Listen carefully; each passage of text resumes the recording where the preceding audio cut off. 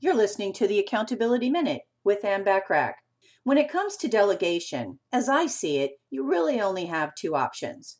Number one is to hire an in-house assistant, or number two is to enlist the services of a virtual assistant. Although having an in-house assistant may be convenient, keep in mind that you must pay employer taxes and you might have to provide benefit packages in order to attract really high-quality candidates.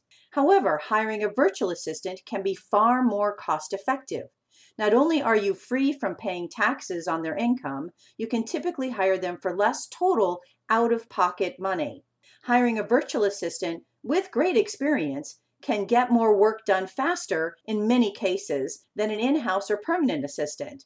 It's much more common in today's world to have one or more virtual assistants instead of an actual in-house assistant or staff members. Do only what you do best and let someone else do everything else is a good policy. To help you get started with being an even better delegator, download the free delegation list sample to help you identify more activities that you can delegate. Go to accountabilitycoach.com/delegation-list-sample. If you're getting value from any of the Accountability Minute messages, remember to leave me a message. I'd really appreciate it.